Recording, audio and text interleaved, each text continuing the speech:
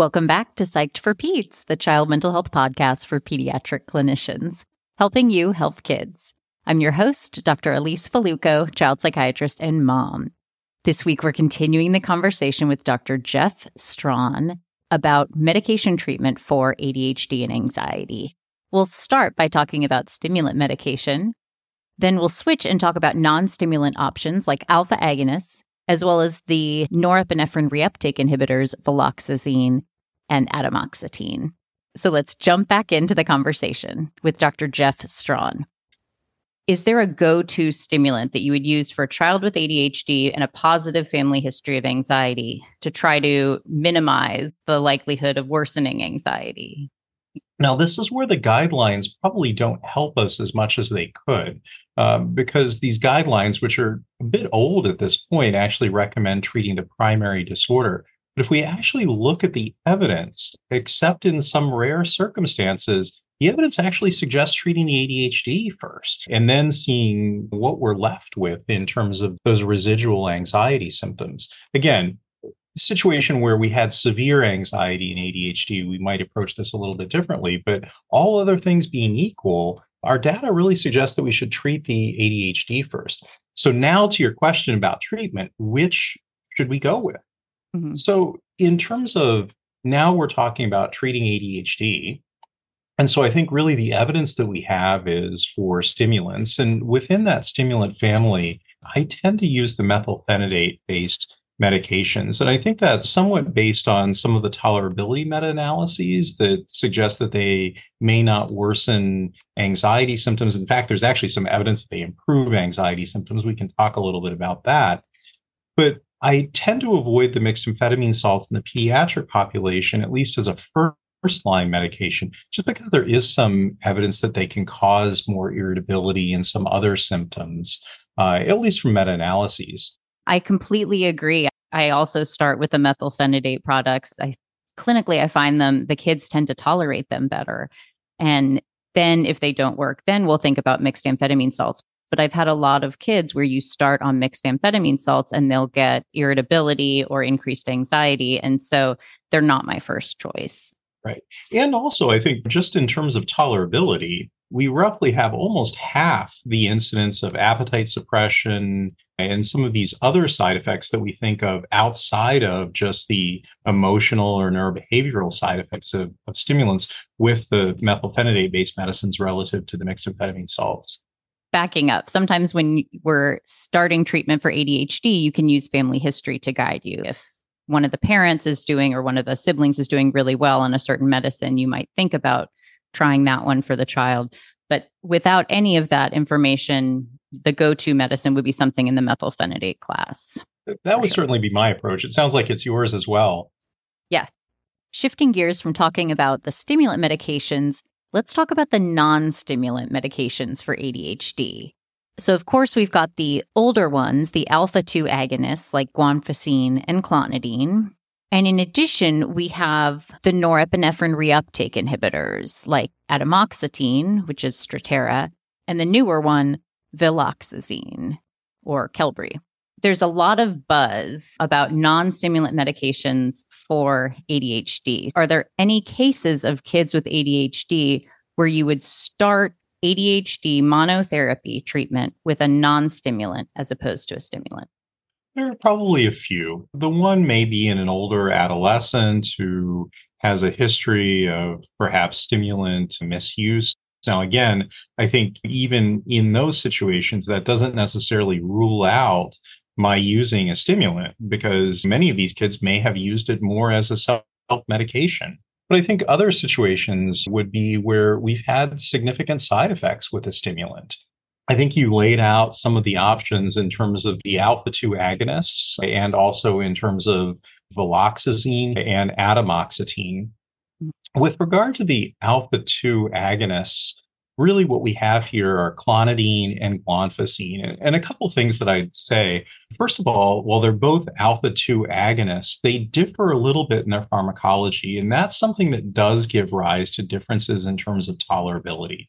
So when we're thinking about clonidine, we're thinking about something that's a little messier. So it's going to hit alpha 2A, 2B, and 2C. It's also going to hit the imidazoline receptor, which may give rise to more of the blood pressure related side effects, as well as probably some sedation as well. But it's a little bit of a dirtier medication relative to guanfacine, which is going to be much more selective for that alpha 2A. I tend to, for that reason, as well as just in terms of ease of dose, because if I'm using the extended release form, I can do once a day with guanfacine, whereas I still have to do twice a day with the extended release clonidine. But I do tend to probably use guanfacine a little bit more than clonidine. Personally, for kids with ADHD, I really would just use clonidine for sleep. I rarely use it during the day to control impulsivity or ADHD symptoms. More often, I would use the guanfacine, or particularly guanfacine XR. We used to think about guanfacine XR or Intuniv as 1, 2, 3, and 4 milligrams. But maybe about 5 to 10 years ago, I started hearing about being able to titrate up to 5, 6, or 7. Do you have a ceiling when you use guanfacine XR? I do. I generally stay below 6 milligrams, but I think the dosing is really important in terms of guanfacine, because if we look at the ADHD studies, it's really not until you get to 0.08 milligrams per kilogram with the extended release guanfacine that you really get the big effect. And if you want to make the math easier, it's actually 0.08 to 0.12. So I sometimes will just go by 0.1 because I tend to not like math. And that way I can just divide in terms of the patient's weight in kilograms. Yeah, that's really helpful.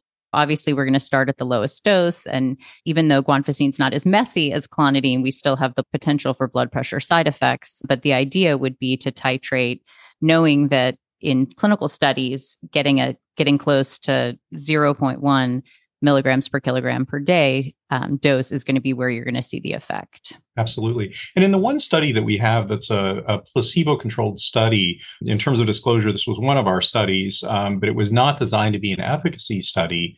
We actually did go higher than that 4 milligrams in terms of treating kids with anxiety. Now, this is a population without ADHD, but kids with generalized separation or social anxiety disorder, treating them with guanfacine. I'm so glad you brought up that study because I wanted to talk about it. It's the one that was published in 2017. You were first author. And you guys looked at, as you said, guanfacine in kids with different types of anxiety, the generalized separation social anxiety, who did not have ADHD. And so at the time, we're thinking, oh, this is an ADHD med, but they're looking at it in kids with anxiety. And then you find out it's well tolerated, it's feasible. And in fact, the kids showed some improvement in their clinical global impression on the medication. And so could this be an adjunctive medication for anxiety? So how do you use guanfacine in, let's say a kid does not have ADHD? Do you consider guanfacine for anxiety treatment? I do, but I think we generally have better treatments as first or second line. As you alluded to, I often use it adjunctively in those patients, perhaps that I've not gotten a full response in terms of my SSRI, or there's been some tolerability concern, et cetera. What I would teach some of the pediatricians around here is obviously start first line treatment for anxiety as SSRIs. But if you're close, but we're not quite there, the child may or may not have ADHD, it's reasonable to consider adding on guanfacine to see if it can help with some of the anxiety symptoms. Shifting gears a little bit from the alpha 2 agonists, I wanted to talk about the new hot drug on the market that's not actually that new and maybe not that hot. It's called viloxazine or Qelbree, or sometimes I call it Quelbree because I have no idea how to say it. I think they say Qelbree, but I've heard both. So I add a U in there. It seems like all of my Scrabble intuition tells me that Q's have to be followed by U's. But moving on. So for which cases do you think that viloxazine or Qelbree is a good option? So maybe taking a step back in terms of viloxazine and talking a little bit about it. So, when this originally came out, it was really presented to me as something like atomoxetine, and certainly reading through things, I looked at it as another norepinephrine reuptake inhibitor. It does do a bit more, but again, it's always hard to figure out what's hype versus what's actually clinically relevant pharmacology. I'm sure your experience is similar to mine in terms of atomoxetine. We started, We titrate, we wait. Are you Still better? Are you a waiting. little bit better? You a little bit better? Let's wait some more. And for me, that's often something that's very frustrating because during that time, you may still be getting side effects, but you're not necessarily seeing the efficacy. And that for me is probably one of the biggest drawbacks to atomoxetine. And so when I started using viloxazine, I was expecting a similar profile in terms of just that temporal course of response. And what patients started telling me was even within those first couple of weeks, they had a much earlier response. They were noticing some improvement in symptoms. And so I think it probably is very different relative to atomoxetine.